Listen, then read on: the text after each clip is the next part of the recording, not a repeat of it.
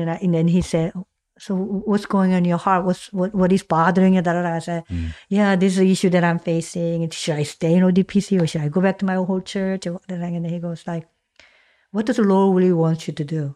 Like, I don't know. That's why I'm here. So that I could get prayed over by you, right?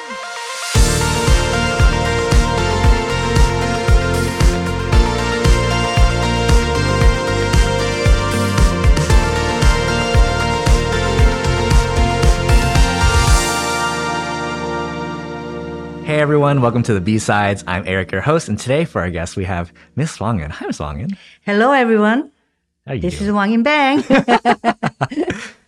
What you do this week? This week, as a county employee, we're already planning a 2024. Yeah. So we have this new initiative, which is like equity with outreach. So we're trying to bring, especially during the month of February, where there's a lunar holiday. So we're trying to bring people aware what lunar holidays are. I mean, people do talk about it, but what is it? So actually, I'm planning a program at one of the Fairfax County facility, which is it's going to be at the Twin Lake. Gotcha. So that's what I've been planning. What's that one community event that you try to get people from CCPC to go through every year? I've been doing for the last 17 years, which is called Colmore Community Day. Yeah, it's Colmore. Yeah. So that's where I really believe where community needs to really connect with government agencies and nonprofit organizations where they may not know the resources. Sure. So that's why I started this event in 2006 or 5. You started it, or you? I started. Wow, you started. Okay, did not know that. So what's the main purpose of it? So the Kumar area is a very diverse area. And not only that, it's a very marginalized community. And as an immigrant child, I know how much we need the resources, but we don't know where to get it. So being a county employee, I thought, we have so much resources in our area, and yet if you don't speak the language, if you don't know where to go, I thought maybe we should create a community day to bring all these nonprofit organizations to government agencies to provide the resources to these marginalized and this community of different nationality. So that's the way it started 2005 or 2006. Wow, I think. it's almost 20 years now. Yeah. So but it can't just start by myself. I have a lot of good connection with the supervisor's office to government agencies. So that's why we have a planning committee, and we began this community day back in 2006, I think, 2005. Sure. How many attendees come down Usually every year? 500 to 600. 500 to 600. Wow. Okay. So that's a lot to manage. Yeah. So people don't have transportation. So people are walking. Because that area is like Kumar, Bailey's Cross. And a lot of people do not have car. So they walk in to just pick up the brochures about the food stamps, the children's activity, or other issues like immigrant laws to like housing information. Or most of them are really concerned about the health insurance. So we provide those information out there too. And then also we're trying to bring their cultural interest. So we have a lot of Peruvian people say, hey, we'd like to perform. So we bring the Peruvian dance group out at that community day. Or I have Mexican mariachi band. They'll come and do the performance. Yeah. We have people from Salvadorian people doing their stuff, Bolivian groups. Even we have some Korean youth came into the orchestra like a couple years ago. It's something that God is, even though it's not a really church work, but it's sort of like my calling to really help the community where community is the most. Sure. So again, I think God put me in that place for some reason. I don't know how I got in there. I started with a social worker, and then I become community outreach educator. To bring that resource out to the marginalized and diversity community. So talking about your work in the community, I think knowing you, Wangin, for probably like 20 some years now, I think if anyone knows Miss Wangin, missions is always the forefront of your mind. That's something that you really devoted a large portion of your life to, honestly. So I wanted to ask, what does missions mean to you personally, and kind of what inspired you to devote such a large portion of your life to missions? So I think last year was my 30 years of organizing a short-term mission. Oh, wow. 30 years. 30 years, yeah. And I didn't even know until I got there and thought, oh my gosh, This is my 30 year, 1993, yes. 92, I'm sorry. So when I was 27, I think. And also it was in Mexico City. So again, 30 years later, I was back in Mexico Bring City. it right back, yep. Yeah, it was like kind of wow, deja vu. So again, even this year, when I was looking at some of the volunteers and some of the staffs at the Pozo de Vida, I was like, it was just amazed to see how Mexicans are so serving their own community members, especially, marginalized and like in red light districts and the safe house and all that. I remember back in 1992, when I was serving in Mexico City with some of the volunteers, I think they came because we are there. Not because they love the Lord or anything like that. They just want to come and see these Asian, Korean American people coming in. They just want to see us there. And I think one day I was telling them, hey guys, I'm leaving this place after 3 days later. But these are your group. These are your people. These are your people that you need to serve and love. And that was 30 years ago. I shared with some of the volunteers. And then 30 years later, how much God has blessed the people of Mexico and how Mexicans are really serving the people. And I was so blessed by that. Again, something I said in 30 years, and then 30 years later, I'm seeing the results of what I said. And God is so faithful to bring people to serve in that area. So how do I get into mission? I guess, I don't know. I think it was as being a youth pastor back in when I was 27, 28. That's something you do. Like in the summertime, they say, okay, Wangin, you need to prepare for a short-term mission. And okay, I have never been to short-term mission in my life. Okay, if I need to do it, then I guess I have to do it. So I remember being taught from some of the very traditional Korean 전도사님들 or the youth pastors. Was that CCPC still? No, or it was church? with the Korean Evangelical Church in Annandale. Gotcha, yeah. So, they're very, very, very, very disciplined. So one of the things they asked me was make sure all the members that has to come 새벽 예배, which is early sunrise service. So I remember waking up all these kids, 5:30 in the morning, calling them, say, okay, be at church by 6 o'clock. We're going to have, sunrise service. And I mean, it was like hardcore training. I mean, we had a fasting for a couple of nights. We went to one of the, the prayer house, and we did stay a couple of nights there to just prepare ourselves physically and spiritually. I don't know how I did it. Again, but that was sort of thing in that 30 some years ago, and that's how we did that. And then after coming back from my first mission trip, and I thought, there's so many people are suffering. And coming back to Nova is more like, wow. I remember one of the kids, I think she was 13-year-old, and she's like, sure. You know what?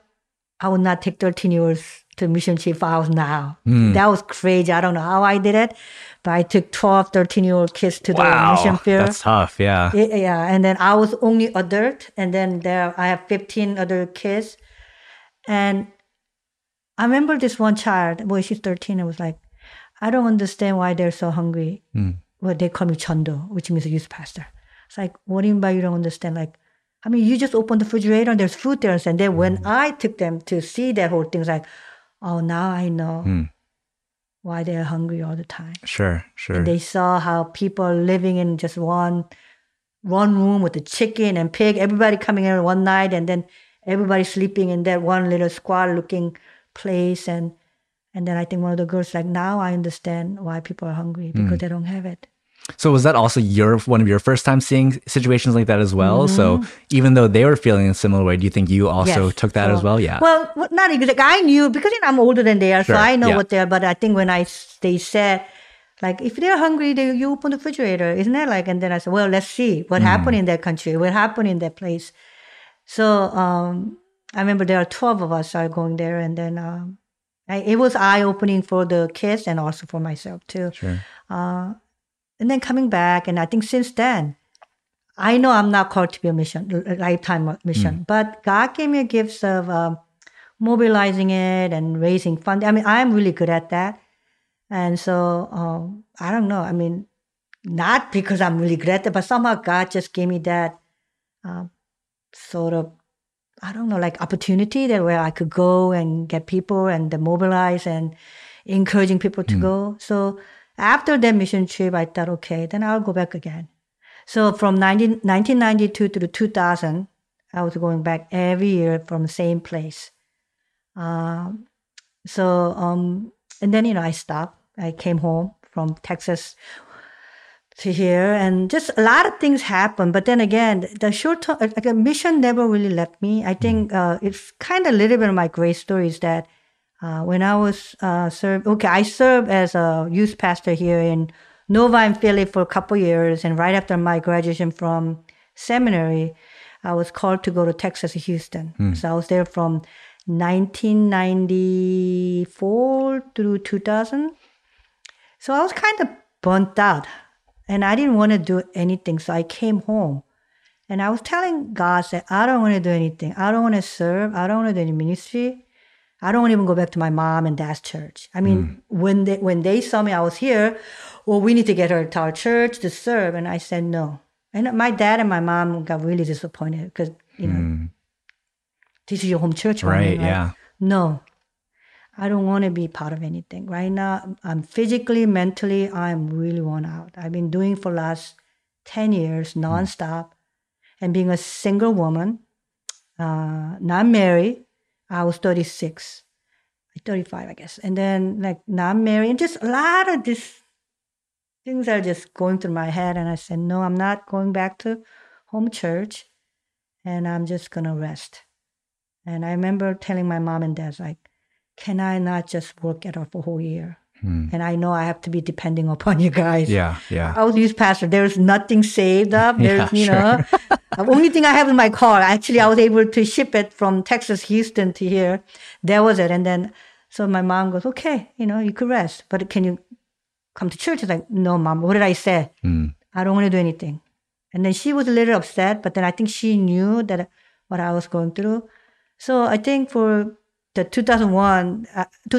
year 2000, I came to Nova area, and then I didn't go back to my mom's church. And then I just want to go to church that nobody knows me. And there was KCPC. Interesting, because my family came to KCPC around 2002, so I didn't know that I just assumed you've been there for the entire time. No, I had no 2000 idea. year 2000 August, I was here, and then nobody knew me. I went in, had a worship, that was in Vienna campus. Yeah.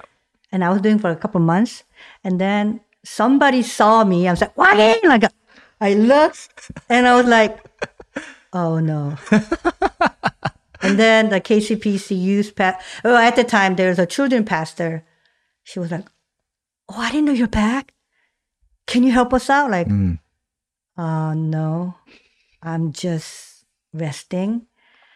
And then one of the church members said, Wangin, we're having a Bible study. No, I'm not doing anything. I'm just going to go worship and come back. I don't want to do anything. So I was doing it for almost 6-7 months like that. And then something hit me. I guess kind of internally struggling. What are you doing, Wangin? You've been resting really well. What are you doing? And then, okay, Lord, what do you want me to do? I've been burnt. I've been really having a hard time. Physically, mentally, I am really not well to do anything. And then all of a sudden, somebody said, oh, we're having a discipleship training. And I'm like, went through all that. Yeah, been there, done that. Been done there. I even went to seminary. Yeah. That's almost like a prideful heart. But I said, why not? So I signed up. And during that discipleship training, I think I'm beginning to get, really see me as who I am in God. And one day I was just reading through something, and it said, physically, he showed me the hands. And then, Wangin, you are in my hands. You want to run away? You stay in my hands. And then I just broke down and said, Lord, I've been hurt. I've been going through so much in my life that I didn't know what to do. But now on, whatever you want me to do, I'll be obedient. And then at that point, I said, okay, Lord, then I'm going to be committed to serve, committed to come, going to the membership training, all that. And at the time, back in there, they did have a mission team, but somehow KCP also stopped. Well, at the time, yes, what do we call it? I forgot. We weren't Christ Central, something else. Was it just KCP's EM? Yes, something like that. And then, and I was serving. And at the same time, I got hired as a Fairfax County employee. Right. And then I was getting this kind of, how Koreans are they love going to one area doing big way. Oh yeah, we're serving the homeless people. Yeah. That's it. Yeah. There's no follow-up. There's no continuous doing it. Yep. Same thing, mission trip. Oh, we're going to go to like Burma. We're going to go to China. Done, and let's try another Out of our place. head. Yeah. So I almost like, this is like more like a traveling, having fun. Sure. Like, Yeah. and then I think they went to China, they went to Mexico, and then we had a missionary. We did send missionary to Mexico, Pastor Ike and Helen Yu. And I was like praying like, oh, maybe I should think about going to short-term mission to Mexico. And I'm thinking maybe one of the pastors could lead it. And they are so busy and said, Wangin, we'll support you. I'm like, if you want to go, we're going to support you. And that was 2005, I believe. Okay, 2005 was my first mission to Mexico, northern part of Mexico. And then again, and that mission is, again, I didn't have to do it, but something just triggers me. It's like, oh my God, there's something that I need to do. So that's why I started in 2005 with the Christ Central. That I began 2005 and 2006, both in Pastor Ike's place. And then something happened, I think. 2006 and 2006 we did that, and 2007 and 8, church was going through some hard time, as you know. Yeah. And I had a really issue with some of the pastors, and I thought, I'm not growing. I think one thing that really, it's also my prideful heart, got me really mad was my oldest missionary friend from Mexico. At the time, in 2008, I believe, there's El Nino going through in Mexico City. Right, yep. Outside of Mexico, and they're having a really, really cold winter. Yeah. And some of the people that I served back in 2000 are like suffering really bad. And I think, he doesn't really send me a letter, and he said, do you think your church could help us out? And I said, yeah, let me find out. What they're looking for was blanket and winter clothes, like a winter jacket. It was like a couple $100, something like that. And then I did talk to the pastors and, oh no, Wangin, they're not part of our MTW. You know me. What? I can see it. I'm envisioning it right now. I said, when people are hungry, they knock on your door, they come and what do? You open the door and you feed them. I don't get it. Like, I was and then at that time, the church was going through a really hard time, so I don't think they have that funding and all that. I was like, I got so mad. I just, okay, never mind. And I started sending email to all my friends, and I was able to raise about $2,000. Just email. Awesome, yeah. And then I just said, I think at the time, my missionary friend name was a Missionary Rod, and I said, Missionary Rod, this is all that I could raise funding for you, and then I'm going to send it to you and to do whatever. And he said he bought blankets and clothes for the kids. After that, I don't want to be here. So I left. And then I went to ODPC. The funny thing was, ODPC is very, very like community outreach sort of kind of mode, which is like they serve every Saturday. The ODPC area, the 100 years are also a very diverse and marginalized community. They have a clinic, they feed, lunch, a breakfast for every Saturday morning. I really love that actually. That's something. For my vision was like, I wanted something like this to happen in our Christ Central before I left. But nobody was like, but when I went to ODPC, they're having that already. So I was really like getting into it, involved with it. And then all of a sudden, they said, oh, we're going to go to Peru for a mission trip. I was like, really? Then I'll sign up. And again, this time I'm not leading it. I'm just going to follow. Guess what? There was not a really good leadership. So I ended up took over, even though I was not a member of it. And then I have to come up with all the scheduling, the quiet time, what we're going to do, and da-da-da. And then I'm thinking, Lord, I thought I was going to just follow them. What am I doing here? And then, anyway, so I went to Peru. That was 2010. That was with the ODPC.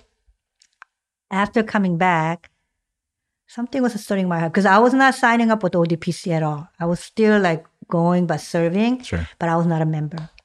And then all my friends from your mom and Tammy, Miss Sunny Park, and all of like, we're moving into Centerville, Wangin. You should just come. Nothing is happening here. Our holiday basket stopped and nobody's doing anything because he left and da-da-da. I was like, I was kind of going through some turmoil, like, oh my God, my friend wants me to come back. So the ODPC has a Thursday night prayer meeting. And ODPC is a little bit charismatic than a CCPC. Sure. Yeah. So the Thursday prayer meeting is really like very, very spirit-filled. So one time they said, there's a new pastor. They invite some pastor who has a power of prayer. So I was like, okay, Lord, you need to give me a really clear direction. Sure. If you answer this prayer, whether I stay in ODPC, then I'll have to go to the membership. But if you want me to go back to the CCPC, then you have to give me a clear direction. If I go back there, I cannot questioning. I cannot be angry at them.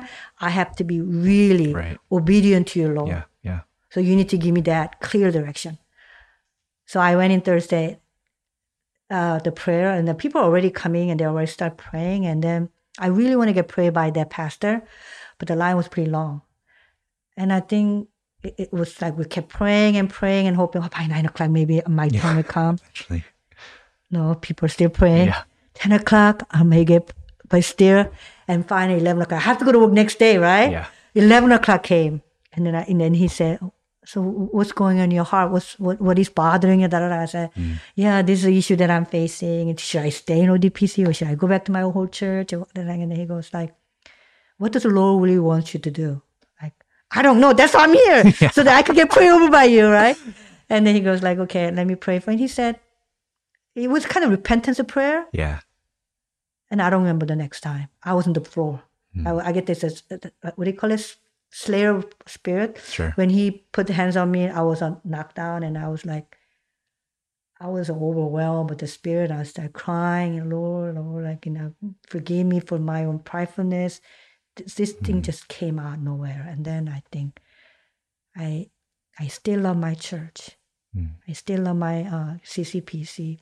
Out of my rebellious heart, I left the church just because they didn't listen to me. And I think it's time to repent and go back.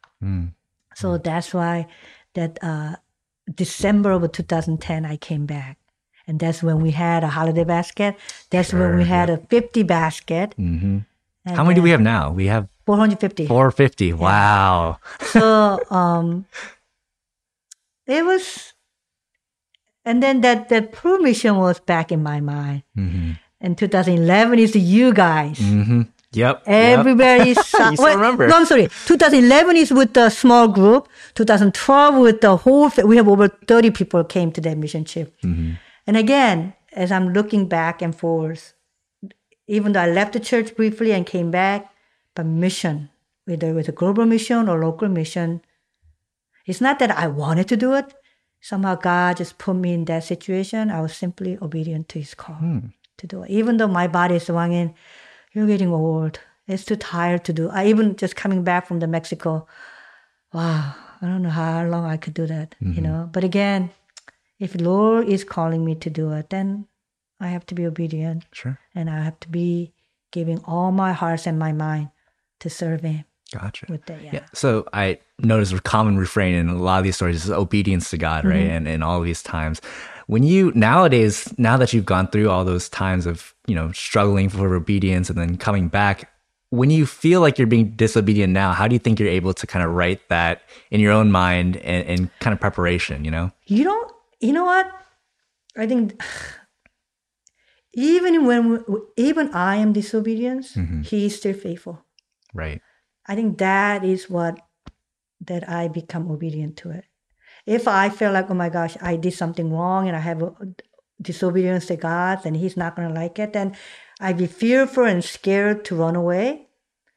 But knowing that I'm going to be constantly disobedient to Him, it's not like, because I'm a broken human being. Right. But because of that promise, even though you are that person, I'll be with you again. Right. I think that's the reason that I still stand and commit. And then again and again, I come to Him. Right. Yeah. Well, I think one of the things I always have to remind myself is there's nothing I could do to make God love me anymore, and there's nothing I could do to make God love me even less, right? And I think that what you've been saying is really just showcases that in its totality. But that's awesome, Ms. Wang. I really didn't even know all that of your story, even though we've known each other for 20 years now. Yeah. So again, like when I see a lot of young people, my heart is aching because I know what they're looking for is better life. I know they want it to be successful in everything. Because especially living in Nova area, you look at how other people live, and sometimes they become their goal. Finding a stable job, not just stable job, but also making good money, living in a nice area, doing all that. But again, it's not worth it when you're following Christ. And I think that's the reason that as I'm getting older these days, I really want to disciple young people to really love the Lord by serving others. Because I think a lot of times, long as I'm okay physically, then I challenge. Like long as I live in a good house, I have a job, I have a husband, I have a wife, I have kids. Sure. Then you don't look beyond that. But then we are more than that. I think we are created to worship and glorify Him. Yes, of course, through families and having, families to make glorify God, but it's more than that. So I think that's something that I really want to leave legacy to our younger generation, saying, I went through it. I did live the life, but again, at the end is glory of God, nothing else. Right. That in glory is our God's glory. So so that's something that I really want to encourage and challenge our younger generation of our church members. Yeah.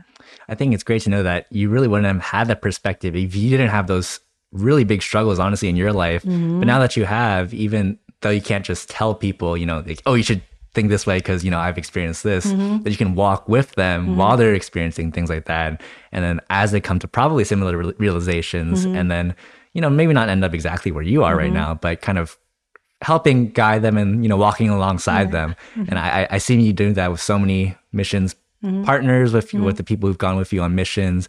And I'm sure maybe without consciously knowing it, have thought that, it's good to have a spiritual mentor who's been through a lot of the similar things in life, right? So with all these challenges that you have faced personally, what are some challenges you face when preparing for missions specifically? And these can be like a little bit more tangible, could be like money issues, as you were saying earlier, or yeah. I'll be honest, yes, sometimes I get very stressed over for money. But I realize that when I look back for the last 30 years of my short-term mission life, He provides it. Right. Even if I worry and anxious about it, but in yet I go back to the same mode. I kept saying, Wangin, why are you doing this? He provides it. But like, Lord, I know.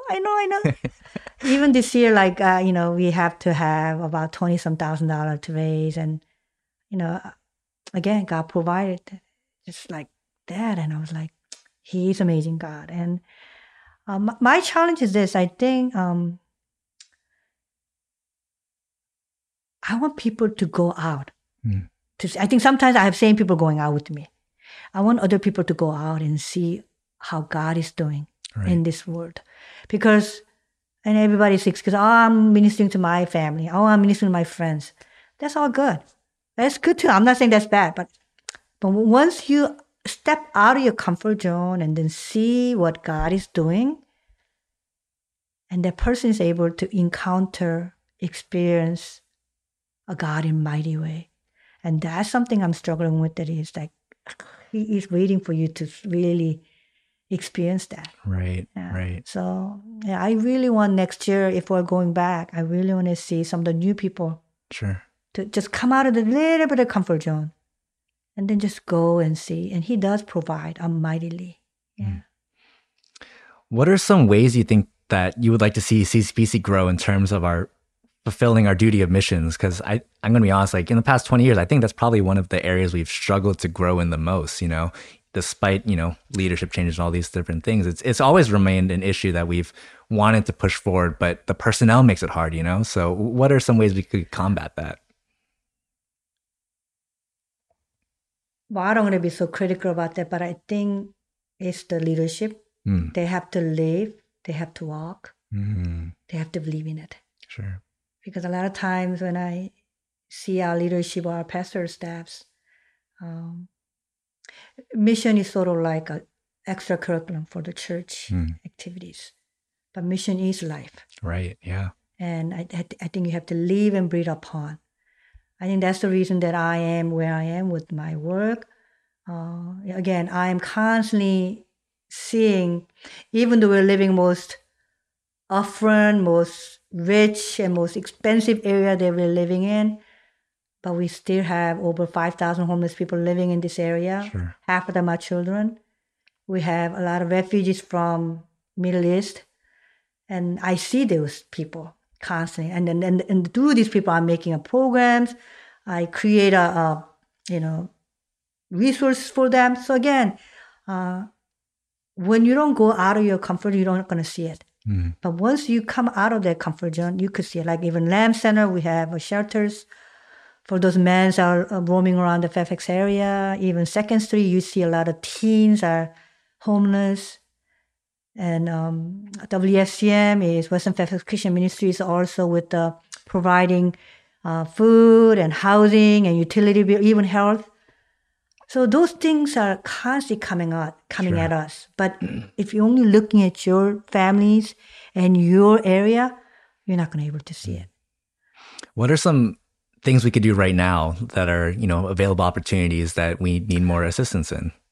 So it's there. We have planning center. We have that church website. We put those things in there. But people doesn't really go in there unless our senior pastor say, "Hey guys!" A big announcement. Yeah, and then they will just go. But I do believe it's from top to down. And I believe that if our pastors, our elders are really missionary mind and really live out for that faith, I think then it's going to start. Sure. Maybe that will... that's something that I really want to encourage our... Yes, I know they all have busy life. I know they all have their own ministry. But I feel like our church is more like inner ministry than outer ministries. Right, that's something that I see it. For last 20 years, we've been always taking care of us like in. Sure. But we need to start outside. Sure. That's how we see the growth. And again, I am praying for our church to revive, and I'm really praying for that. There has to be a time we cannot just live for ourselves, and that time will come. And again, that I think coming back from this year's Mexico mission trip, something really triggers me is that there's ladies at the safe house. They pray 24 hours for the girls who are rescued. They call intercessory prayers. I pray. I pray for church. I pray for all that. And when we came back from the mission trip, we had some issue at youth. And some of the parents are really concerned about how youth and all that happened. And I'm thinking, back in Mexico City, there was a woman praying for these girls 24/7. How come I am not praying for our youth? And I'm even going there to pray for these girls who are rescued. But I didn't really understand to pray for our youth. I'm thinking, they're okay. Their parents are okay. They're doing all okay. But spiritually, they are decaying. Spiritually, they're rebellious. And I think they have thoughts of suicidal thoughts. They are having very evil thoughts and rebellious hearts. And all these things happen because we're not praying for the kids. So something just triggered me and said, Wangin, you need to start praying. So what I did was, maybe I should start intercessory prayer for our youth. So during the service, I go to, there's a little room right next to Pastor Hugh's office, and I just go in there while they're having worship. Start praying for our youth. And then I heard something about our bridges having some problems too. When it comes together to serve, everybody's their own agenda. And again, there's some relational problem. Always there's a lot of relational problem. They don't talk to each other. Once is here, once is there, even at the church. And I realized that it is our sinful nature that we have not been repent before the Lord. And I think we need to really pray and seek His guidance and healing upon both youth, our bridges, even our others. So that's something that really God is really nudging my heart to pray these days. Yeah. No, I think that's definitely a lot of great places to start. And I think we are looking currently for missions pastors. So hopefully that'll alleviate some. But I agree. I think it does come from top down. And, our pastors have, they've done a good job at some level. And we're always constantly reevaluating our own. It's our a own mission. purposes. Yeah. You're right. I'm not saying they're not doing a good job. I'm just saying it's a calling. Yeah. It's a calling that has to be the baseline for it. The mission is baseline. It's not like, I think I heard a lot of my friends say, oh, after I retire, I'll serve. But my thing is this, if you don't serve right now, you're not going to be able to do it. Sure. Because it's not in your life. It's kind of like tithing. Yes. It's the life. It's the life when you say, if it's now is the time, now is the time. Mm-hmm. Because a lot of people say, well, after my kids are grown up, then I'll be more free to do it. No, do it now with your kids. Sure. You could just go to Lamb Center with your kids. You could go to Second Story, serving the breakfast Saturday with your daughters and sons. It's out there. Mm-hmm. You just need to make your little sacrifice to do that. But we're not willing to sacrifice that. Yeah. Sounds like you're saying just do it, Yes. Just go for it. Yeah. If you have any inkling of if Lord is nudging your heart right now, do it. Mm-hmm. Don't wait until next 5 years. Don't wait for an opportunity to come up. Maybe make your own opportunity. That's because that's kind of what you did, honestly, at some level. I mean, that's the reason that I've been doing it. I think I don't really okay, Lord, I'm going to do next year. I think God just sent me something right here and said, okay, Wangin, you're going to do it. Mm-hmm. And then I just, okay, Lord, I'm going to be obedient to it. Mm-hmm. Yeah. Well, Ms. Wangin, we've talked all this time about the challenges of missions work and all these things. And while those are definitely at the forefront of our minds a lot of time, I'm sure you've been able to grow a lot and just experience such joy in your missions, or else you probably wouldn't have been able to continue doing up to this time. So I was wondering, do you have any kind of specific grace stories regarding missions where you've experienced that joy, where you've seen joy in other people, and that's kind of reminded you of the gospel, throughout these 25, 30 years of you doing missions? I'm sure there's tons of memories in mind, but I think for me, anytime I see one of my team members are just in presence of the Lord, you could see it. And when they see at the work of God in those places, in their face, in their way of their life, that manifests into it, that just makes me really happy. It's just like, especially when young people, like Tommy and Justin are the most faithful boys who's been going with my mission for last 10, 15 years. And sadly, Justin's not with us. But at a different church, he's not dead. Yes. Not with us, that means like not with us in the CCPC. But Tommy has been really, I'm just seeing him growing in that way. Just encourages me and then makes me really happy. And again, every mission is different, and yet every mission has a different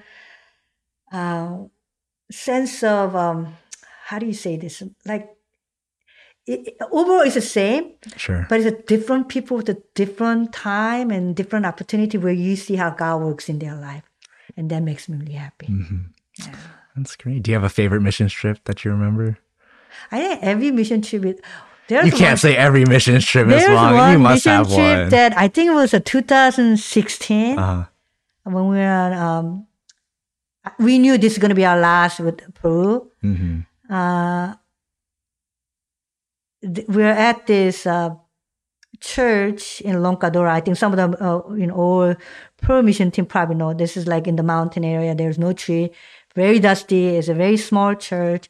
It's in the dirt area. We were gathering around. We were encouraging the Peruvian brothers and sisters. And I remember Nathaniel Kim were breaking down, and he was crying and he was praying. That image will never leave me. That little boy, well, now he's not a little boy anymore, but that his heart has, that's something that God just showing to the Nathaniel's heart was really amazing. And also that I remember we were in front of over 2,000 people. They thought we were some kind of K-pop group, but we did Anna Kim was orchestrating some dance, the praise dance. And we're at this stage, and we're just doing it in front of this over 2,000 people. Everyone's yelling and screaming like, oh, this is what it mean by the fighters, you know? That was something that I could never forget at the 2016 Pro Mission Trip. Yeah. I think I remember, was Tommy on that trip? Yeah, I think I Tommy and remember them Justin, they're all in it. Yep. We practiced that song and dance. I remember Juno was also trying to get that mood into it. Like, yeah, that was crazy mission trip in 2016. Yeah. Well, it must be good to remember all these good times. Yeah. But yeah, thanks for sharing so much, Wang. I think just hearing your heart for missions is so inspiring and hopefully, pushes the future generation, as you said, because it's not like something you can honestly continue doing for the next 30 years. No. Probably next 5 years, maybe. Maybe 5 years. All right, we'll try to get replacements up till then, but we'll see. But thanks so much for sharing this, Wang, and I hope you had a good time. Thank you so much for inviting me. Yeah, but thanks for everyone for listening, and we'll catch you next time.